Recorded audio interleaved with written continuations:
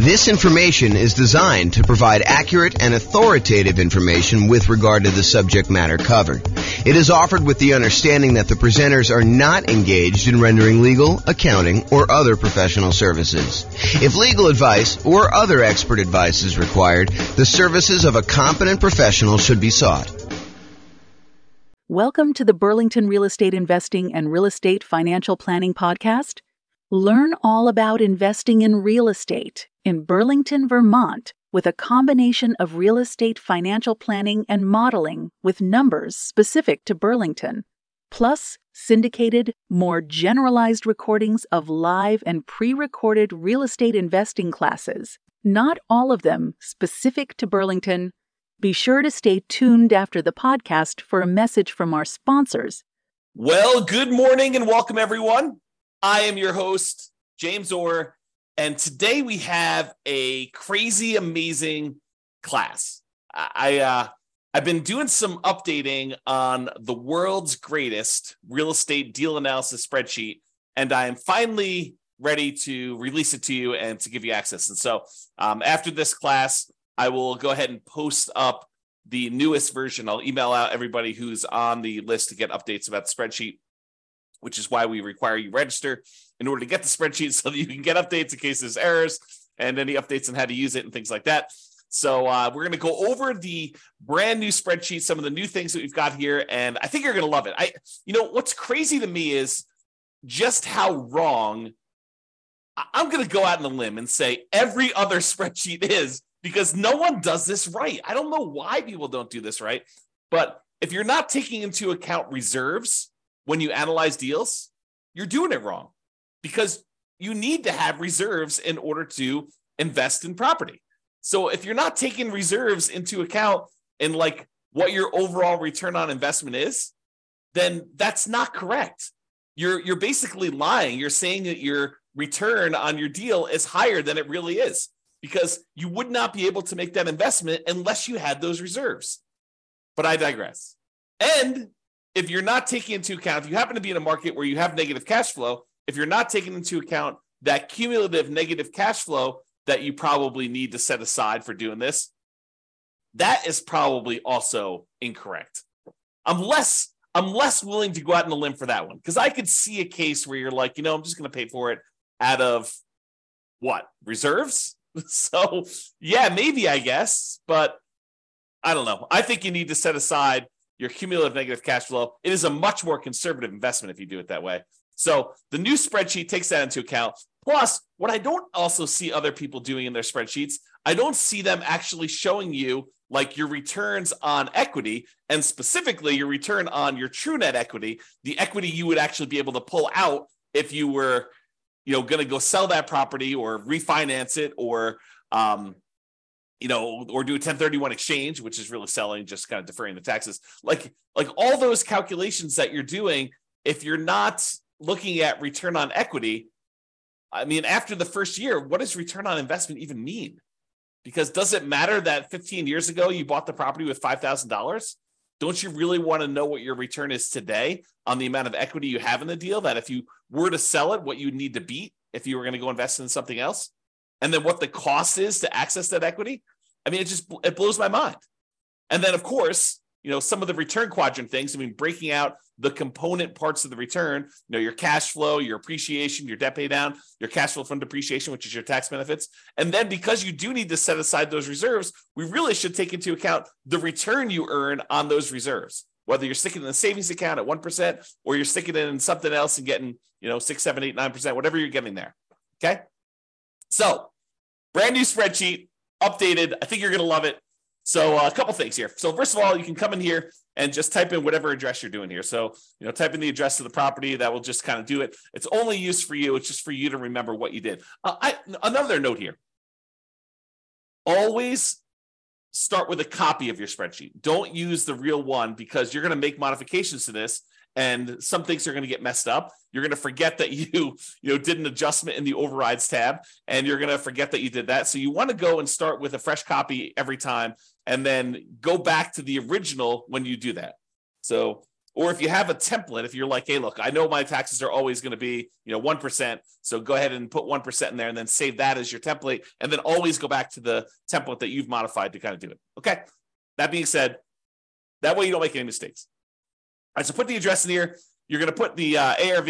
I know I'm going to do a whole series on deal analysis. So I'm not going to go and actually analyze a deal and walk you through the deal analysis. We will do a lot of classes on those. I'm going to do a class on how to analyze 20% down, 25% down, all cash, lease option, creative financing, nomad, house hacking, BRRRR strategy. We'll do all of this type of deal analysis so that you understand how to analyze every single deal. And then, provided I can get to it, I do plan on allowing kind of a explanation for every city.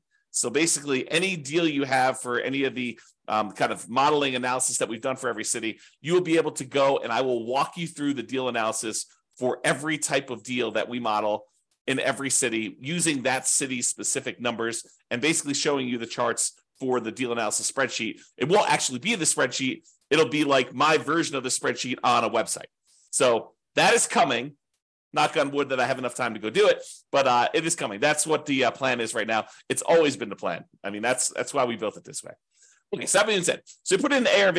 It does take into account if you're buying properties at a discount. So if you do, you bought the property for less than what the ARV is, it does adjust and show that you got this bonus return in year one from appreciation, like that. Basically, you got forced appreciation by buying the property at a discount, and then it does also show that your return on true net equity goes down after the first year because you got this massive return in year one from that bump. So I'm just going to put it back so that you can kind of see that. They put in your purchase price, whatever that's going to be. You put in seller concessions, whatever you negotiate with the seller to get them to contribute towards your closing costs. You can do that. That counts as a credit towards you. And then your down payment amount, put in 20% down or 5% down or 25% down. In this case, we'll use 25. Your closing costs, which we'll calculate here, and then show how much the closing costs actually are in dollars. So use the percentage. And then rent ready costs. This is how much money you need to put into the deal to get the deal ready to rent. So if you go buy a property and on the inspection report, it's got a whole bunch of repairs listed that you need to go do before the property is ready to have a tenant in there, and it's going to cost you $7,000, you put $7,000 in there. And then this will automatically take that into account. It includes it as part of the investment you need to make in order to get the deal ready to go. So, put whatever numbers you want in there, and it will do the adjustment and do some calculations for you based on that. Then this cumulative negative cash flow field is brand new. The idea being this: if you're going to buy a property, let me just back up. In our current marketplace, the last few years, prices have been going crazy up, and interest rates have gone up a ridiculous amount. But even though rents have increased, they haven't quite increased enough to counteract the significant increase in prices and the significant increase in interest rates. So in some markets, in many markets, I'll just say this, it is harder than ever to get good cash flow in every market. Okay. Some markets, you're going to have negative cash flow, especially if you put down a very small amount. If you're going to go do like house hacking, put 3.5% down, it's very likely with the interest rates where they are that you're going to have some negative cash flow on that. And what negative cash flow really is deferred down payment. Because if you had put more down, if you had put 100% down, you wouldn't have negative cash flow, right? If you put 50% down, you probably wouldn't have negative cash flow. But we're choosing, after we do our analysis, we're looking at the numbers saying, look, I'm choosing to put less down. I'm choosing to put 3.5% down or 5% down or whatever down. And so you're choosing to have some negative cash flow. And if you choose to have negative cash flow, we need to take that into account in our deal analysis. And the way that we take that into account is we look at how much negative cash flow we're going to have and for how long. And so what the software does, if we're going to go to the overrides tab and just show you how this works, let me go and let me make this negative cash flow so we can see. So let's say rent on this is, $3,300 a month. Yeah, negative cash flow, it's a little bit negative there. Let's do $3,100, see what it is. All right, so now we've got negative $106 a month negative cash flow. So let's see how this works. So I'm going to go to the overrides tab. And in the overrides tab, I'm going to go find the spot for cash flow, which is right here. And it's going to show you that cash flow for the year was negative $2,238. So we show how much negative cash flow was in the first year. So in this particular property, because we analyzed the deal, it shows you that the negative cash flow was $2,238 negative. But because rents went up a little bit in year 2. We're assuming rents are slowly creeping up each year. Rents are increasing. In year 2, we're estimating negative cash flow to be only $1,524. And in year 3, because rents went up a little bit, and even though the taxes and insurance and maintenance and all that other stuff increased, it didn't increase enough because our payment is largely a large percentage of that amount. So negative cash flow in year 3 is only $790 for the year. And negative cash flow in year 4 is only negative $33 for the year. Okay. But what we do now is we take the cumulative amount. We add up. The first year was negative $2,238. The second year was $1,524. So the total amount cumulative so far, the maximum amount we had to kind of eat in negative cash flow was negative $3,762, plus another $790 in negative cash flow, put you at $4,552, plus another $33 is $4,585. But since negative cash flow is all zero from then on out, we can look at that, and we can look at this chart and see this little visual shows you like all the way to the end. You can see that there's no more negative cash flow because, the property's getting better as we do that. So the maximum amount of negative cash flow we have is this $4,585. Well, if we go back to this main tab over here, whoops.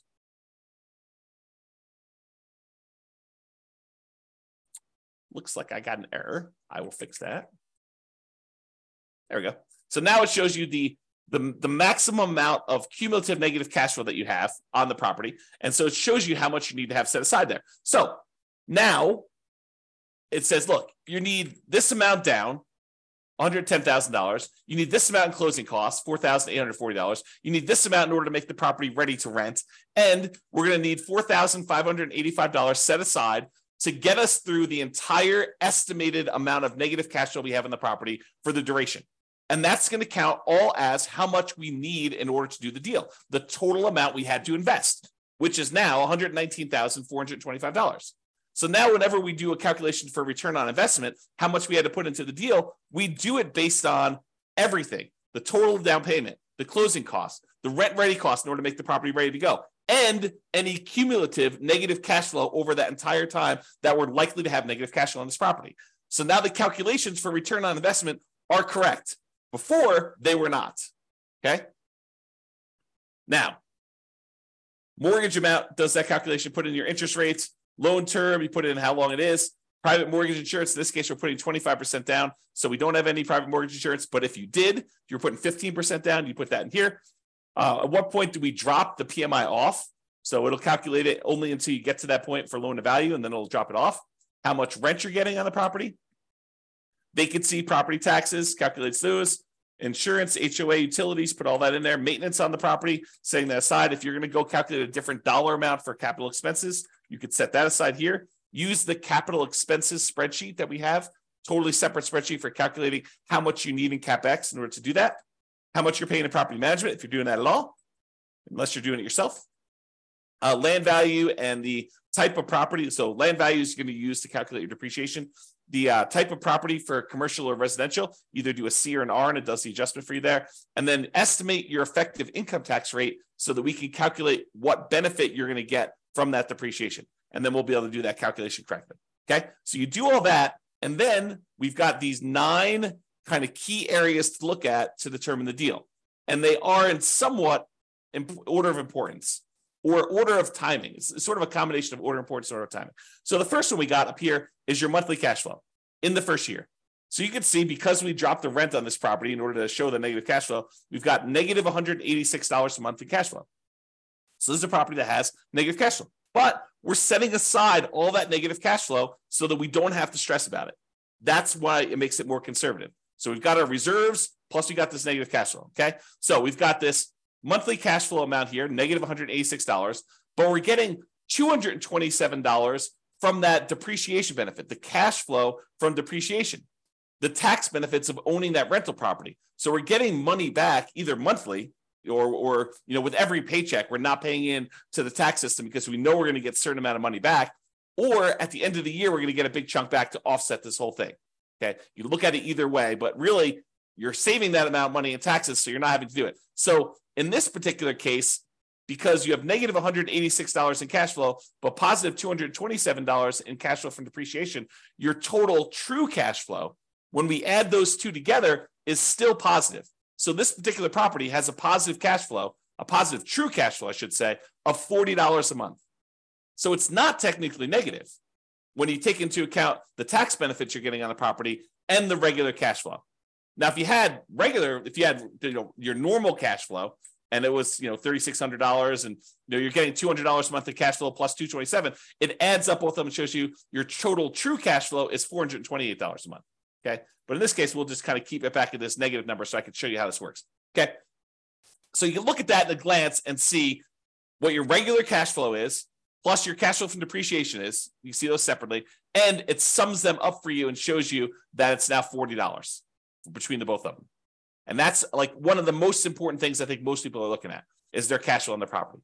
The next most important thing I think a lot of people are looking at is going to be like their return on investment numbers. Okay, so we want to know what your return is in year one in dollars. So it shows you $13,200 from appreciation. That's where we're estimating the property value to go up. We've got this negative $2,238 in cash flow. That's the little green bar, and it's negative because we have that $3,100 a month in rent. And then we've got this debt pay down. We're paying down $3,434 on the loan, plus we're getting $2,720 from cash flow from depreciation.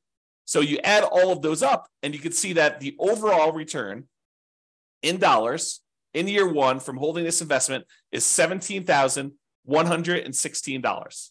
So it shows you how much you made in dollars on your investment. Now you're like, okay, that's interesting. So I can see the dollars, but I want to know like what the return is on how much I had to invest in the deal. So we'd have the $17,116. If we divide that by our total invested, this $119,425, which includes the down payment, your closing costs, any rent-ready costs, and that cumulative negative cash flow, now we can see that it's 14.33%. Because over here, it shows you your return on investment in year one for that thing. So it shows you what percentage each of these component is. So you're getting negative 1.87% on cash flow. You're getting 11.05% on appreciation. You're getting 2.88% from debt pay down and 2.28% from cash flow from depreciation, your tax benefits. You add all those up, it's 1433. So now we can see at a glance, cash flow, true cash flow, the return you earned in dollars in year one, and the return on investment in year one, 14.33 is the total. And we can see it broken out into all the different component parts. That's why this is powerful, just to see it all at a glance like this. Now, if you decide, look, I'm a 6-month type of reserve sort of guy or gal, and I want to invest in properties, this RIDQ plus R6 says my return in dollars, quadrants, because it shows you the 4 areas of return, plus reserves for 6 months, R6. Okay, so now it shows you how much you earned on or having reserves set aside, earning 1%. So you had 6 months of reserves in this property, so you earned an extra $383 in reserves. But now that we're taking into account the appreciation, the cash flow, the debt pay down, the cash flow from depreciation, and the reserves, we now earn $17,499 in that property. A little bit more than if we didn't take into account reserves. However, now that we're taking into account reserves, we need to include reserves in the denominator when we calculate our return as well, because this one did not. This one just included total cost to close. So this one shows you that when you take into account setting aside 6 months of reserves as well, your return is, even though you had some return from the return on the reserves itself, is 12.63%. And we'll go into a lot more detail when we do actual deal analysis. I'm just showing you where this stuff is. So this is $17,499, which includes the amount you earned on 6 months of reserves, earning 1%. And then this is 12.63, which is your return when you set aside 6 months of reserves, which is more truthful. Giving people this return is lying, right? Because you're not taking into account the reserves you're getting on your properties. The reserves you need to set aside in order to buy your properties. Okay? So now we know that if we actually put aside 6 months of reserves, and even if we earn 1% on those reserves, you have in the savings account, which I think is prudent for if you have a small amount of reserves, then 12.63% is your overall return, including the return you earned on reserves and taking into account that you had to have the reserves in order to get this return to begin with. So this tells you your overall return. Now, if you're a person who says, look, I'd like to have more reserves, let's call it 12 months, a full year of reserves, but I'm going to take a good portion of that and I'm going to have that invested in something else, something that gets a higher return than just savings at 1%. So we do this one, RIDQ plus R12. R12 is 12 months of reserves, but now we're earning 7 or 8%. I think it's 8% on our reserve number. Okay. So now on reserves, we earned $3,066 for the year. So the total amount we earned is $20,182. Now, a couple of things to point out. Appreciation is the same for all three of these. Cash flow is the same for all three of these. Debt pay down is the same for all three of these. Cash flow from depreciation is the same for all three of these. What's different? This one doesn't have any reserves. This one, we earned 1% on setting aside 6 months of reserves in a savings account. And this one is we're earning 8% on setting aside 12 months of reserves in mostly the stock market. Okay, that's the difference in dollar amounts. Now, in this one, we're looking at all the returns divided by just this total amount to close. In this one, we're looking at all the returns divided by the total cost to close plus 6 months of reserves. And this one, we're looking at all the returns, including the return from reserves, divided by 12 months of reserves plus this total cost to close. So this shows you your return. And you can see that, look, if you were going to ignore reserves, if you were going to lie at a cocktail party to talk about how good your returns are, this one is the one you use because that's the one everyone else is using, right? Everyone else is incorrect. But if you actually go and you set aside 6 months of reserves, this is really what you're earning, 12.63. And if you set aside 12 months of reserves and you're getting 8% return on the reserve dollar amount, then you're getting 12.79 total. Okay. And that's why this is important. And that's usually what we look at in order to look at a deal. Now, some people are like, look, that's great. That's all year one stuff and a lot of returns in year one and the return on investment in year one and my cash flow in year one. But what about like your overall return, 5 years from now, if I sold the property? That's the returns if sold. So you can look at whatever year you want in the future and you could see either what the annualized return is, or which is simple return, or the compounding annual return is, what the compounding rate of return would be on your money. Or if you're an internal rate of return person, we show you that as well. And you could see all three different lines and you could jump out and say, okay, year 10 looks like my kind of like annualized return is, 16% or so. And you can go look at the numbers if you want to. You can go look at the overrides tab and see all these. You can see the return numbers somewhere.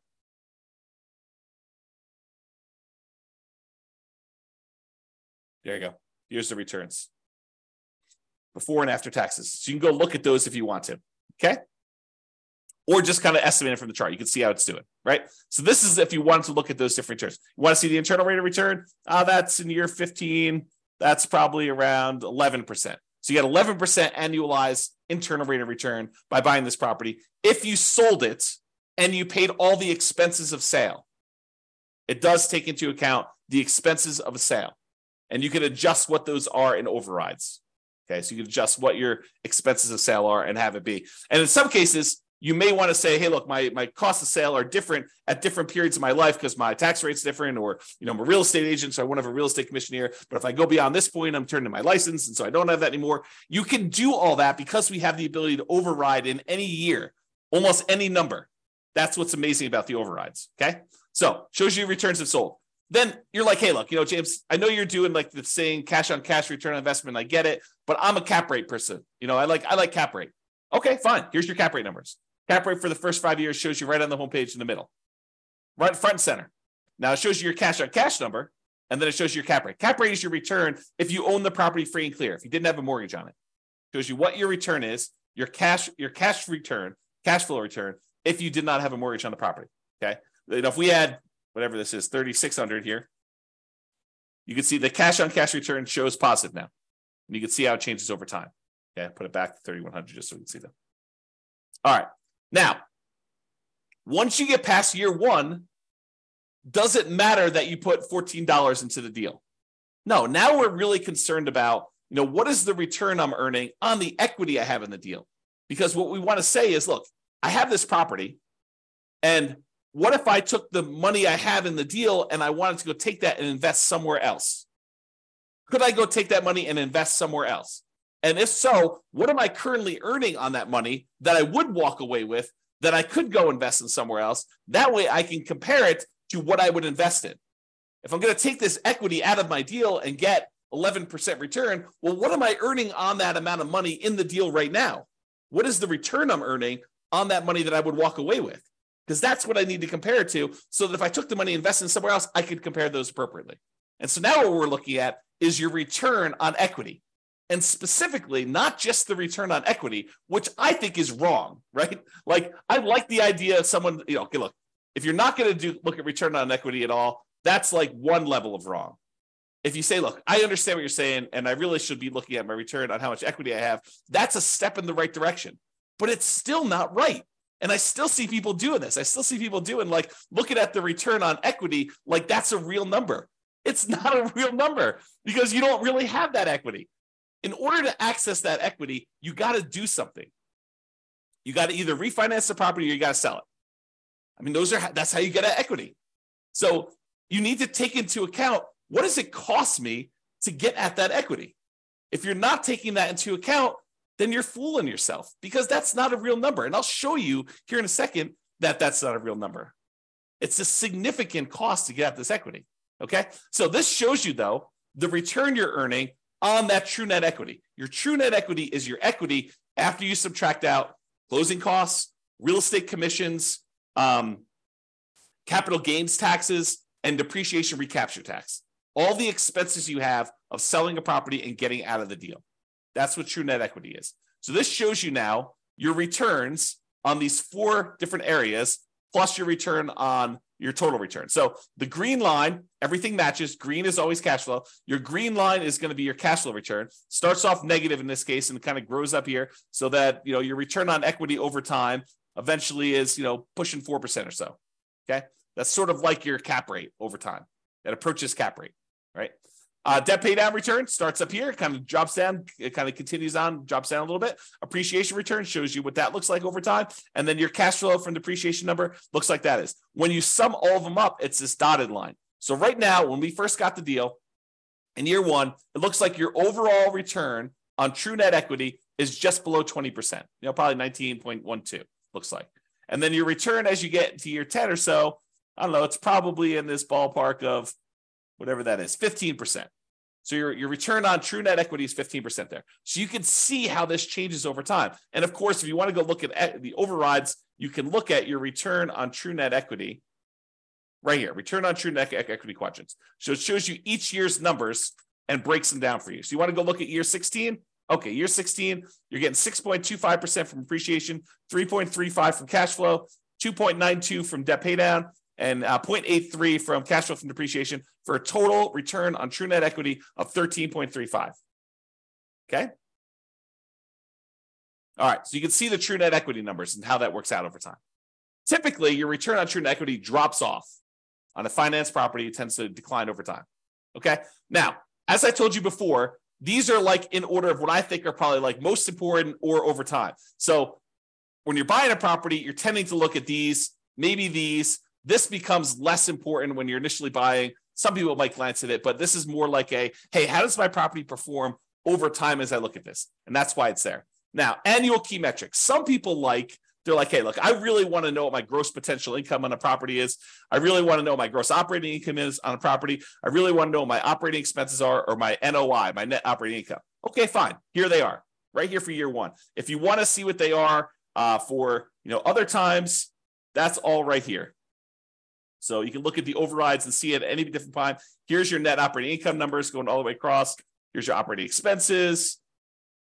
Here's your gross operating income, your gross potential income. You can see all those for any year if you want to see it, and you can override them. One of the nice things about this spreadsheet, which I probably didn't mention, is this allows you to track your investment, not just when you buy, which is what most spreadsheets do, but you can go in here and using the overrides, you could say, well, I expected my cash flow to be this in year 1, but it ended up being this. And if you change your numbers in the overrides for what your cash flow actually was, or what your appreciation actually was, or what your CapEx was, or any of these numbers, it then updates the spreadsheet so that you could use this to track your performance over time, not just when you buy. All right. All right, so it shows you your annual key metrics if you want to look at those. And then if you want to see your non-loan expenses, how much are you spending on vacancy? How much are you spending on property taxes? How much are you spending on insurance? How much are you spending on HOA? How much are you spending on maintenance? All these different numbers here, you can see those at a glance if you're concerned about those. And it shows you year one numbers for that, the annual numbers there. Okay. So those are sort of like, I don't know, what I would call less important metrics for most people. But if you want to see them, not only are they available in the chart, they're also available in overrides. Okay. Now, this is arguably, in my opinion, one of the most important things to look at next, yet no one has it in their spreadsheet. I don't know why. It blows my mind. But really, don't you want to know how much equity, specifically true net equity, you have in your property, or cash out refi equity you have in your property at any given time in a property? Like, you want to see that, right? And how much does it cost you to access that?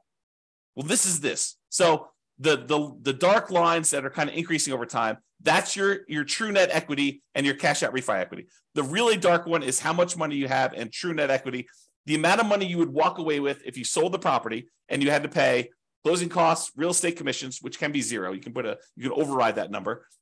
Your capital gains tax rate and your depreciation recapture rate. So you want to go in your overrides. If you're like, hey, look, my real estate commission, we assume 6%, but you're like, hey, look, I only want to spend 3% on that. Okay, great. You put in your override and it actually does the right numbers, redoes your calculations for all those true net equity calculations. You say, look, my closing costs, you have estimated 1% here. No, my closing costs in my market are 2%. Great, adjust them. What about closing cost dollar? You're like, hey, it's not really a percentage. It's more like $5,000. Okay, put in $5,000. Or your real estate commission dollar amount. You want to change that? Or you want to say, my depreciation recapture tax rate, it's not 25%. I make less than that, so I'll put in my number. Or my capital gains tax rate, it's not 15%. I'm in that really low tax bracket. It's zero for me, at least for the first few years. Put in zero for a few years, then put it back up to 15. You can adjust all that, and it will do the calculations and update all the charts correctly for you. Okay, so this shows you how much true net equity you have. It's this dark line. So, by year 10 or so, you've got about $200,000 and change in true net equity. But what about if you wanted to do a cash out refi? Well, that's different, right? Because the cost to get at the money is different. And the amount of money you have to be able to get, because you can only go to 75% loan to value, is different. So your amount for your cash out refi is probably around, $170,000. And you could go look at the overrides and see the exact numbers, right? And you could also say, look, I don't do 75% loan to value for cash out refi. I got a guy that'll go to 82%. Great. Adjust to 82% right here. We have an adjustment for that. It's an override. So go ahead and do it. Or my cost to get out my refi, it's not 1.5% in order to do that refinance loan. It's only $500. Okay, fine. $500. Done. Just adjust that. And it does it for you. Okay. So this allows you to do that. Now, these dotted lines, they show you what percentage of the money you're taking out were expenses to get at that money. It costs you money to do a sale. It costs you money to do a refi. So how much did it cost you as a percentage of the amount of money you're taking out, right? Because I want to know, look, how expensive is this money to get at? And so these numbers show you how expensive it was.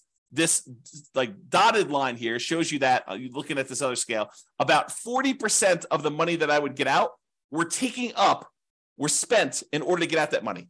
That's really expensive money. It costs you 40% of the equity you're getting out. 40% of the money that you would have in hand, that's what it costs you to get at that. And it actually goes up over time in the first, 8 years or so. Then it starts declining a little bit. But even by year 20, it's still over 40. It costs you 40% to get at that money. And you're like, okay, I'm going to do a 1031 exchange. Great. Go and do the overrides and adjust for a 1031 exchange. Say, I don't have a real estate commission. Well, you probably do. I don't have closing costs, which you probably do. Okay, I'm not going to have to pay capital gains. Instead, I'm going to have to pay, $1,800 or $800 for a 1031 exchange intermediary. Okay, put those numbers in. I'm not going to have depreciation recapture now. Sure, but you're kicking the can down the road too. And so even though your costs may go down, you still have that later on. Now, this one is the darker dotted line is your cost to access cash out refi equity. Well, that starts at almost 40% too, but that drops off really quickly. So that by year 10, it's only about, 5% of the money that you're pulling out is what it costs you. So it's calculating what percentage of the money you're pulling out in order to access that equity. So this is your equities and the cost to access, and specifically your true net equity and your cash out refi equity. honestly, it's probably like a true net cash out refi equity because we're looking at the cost there. Okay. Now you may say to me, James, but if I'm doing a refi, I'm actually just borrowing that money. Sure. Yeah, I agree. You're borrowing the money, but it's still a cost because you're borrowing it and you're paying interest on it now. Okay. So this is the new spreadsheet. Some really cool stuff in here. Oh, by the way, you can export it. If you happen to have a real estate financial planner account, you just click this button right here and it actually transfers the numbers you entered in here to the real estate financial planner so that you can add this property to your portfolio analysis tool if you happen to have an account on real estate financial planner. Okay. So that's the cool part about this. All right. I think I covered what I hope to cover, just kind of going over the new stuff, the existing stuff that's still amazing. And just to show you that this is the way you should analyze deals. And we're going to go over examples. I'll go over how to analyze every type of deal using the spreadsheet. I'll show you all the other stuff. We already have a class on where do you get each one of these numbers from? Like, where do you get seller concessions from? Where do you get the mortgage interest rates from? Where do you get the vacancy rate from? Where do you get the property insurance rate? Like, where do you get each one of these numbers? I have a class where we look at each input and I tell you where to get it from and what's reasonable for those numbers in a lot of cases. All right. I already have a class on that. Go watch it. It's on the website. It's on the podcast. But now it's got these new adjustments here to kind of do this. One of the adjustments I made, by the way, is I've removed some color. Color to me has meaning. And so in the first version of the spreadsheet, I got carried away. I was like, oh, this is pretty. Let's make these blue. But that didn't mean anything. The fact that they were blue didn't have any meaning. Now all the colors mean something, right? All the inputs are this manila folder color, okay? All the cash flows are green. All the cash flow from depreciation are yellow. All of the appreciation is blue. All of the debt pay down is red. And then all the other black and white ones are just black and white, right? And so color means something. If something is colored, oh man, I'm looking at things like this export to REFE button. I should probably make that gray. Maybe I'll make it black, right? Because color should mean something. And so we should all do that. And maybe I should make this gray. I don't know. But the color, and the charts, color means stuff. All right. And then over here, I tried to add some flash of color if you just show you like size of values. And if it's, part of the quadrants, it's still going to be that blue, green, red, yellow color. So you can see those at a glance as to which ones we're talking about and how all those work. And because in the previous spreadsheet, I tried to compress it and do like years 1 through 5, then year 10, then year 15, year 20. But I realized that, because the spreadsheet was locked down to protect you from messing up formulas, that you couldn't access year 12 easily. So now it's all open, which means that it just goes wide, right? So now you can go and keep track of your deal for 40 years. You have access to all that. All right. That's all I got. I hope you enjoyed the new updated spreadsheet. I know I certainly do. I'm really excited to teach these classes. We're planning on doing, as of right now, subject to change, we're planning on doing one new deal analysis class per week. And then for the podcast usually gets published. I think we're out. The class I recorded yesterday got published, got queued up to be published to the podcast in November. So it's May 3rd right now. So November is 6 months out. So we're currently 6 months ahead on what the podcast gets. All the Substack guys get access to it immediately, but the podcast stuff is delayed by about 6 months now, and it will continue to delay because we publish the podcast once a week. We do the classes daily. So every week of content that is live, the podcast guys, that's a month, approximately, 5 days, 5 weeks, somewhere around there. 4 to 5 weeks. So you get an idea. So trying to get to be a year ahead on the podcast, and then I'll evaluate what I'm going to do at that point. All right. That's all I got. Super excited for you guys. I will get the new version of the spreadsheet out to you, but I hope you enjoy it. Hope you like the new spreadsheet, and we will do deal analysis, and I'll cover a whole bunch of stuff for you. Thanks so much for coming on. Have a great day, everybody. Bye-bye for now. With home prices up, mortgage interest rates up, and rents up, but not quite enough to counteract the higher prices and interest rates. Cash flow on rental properties in Burlington is harder than ever. Book a call with the Real Estate Financial Planner to apply our proprietary 88 strategies to improve cash flow on your rentals.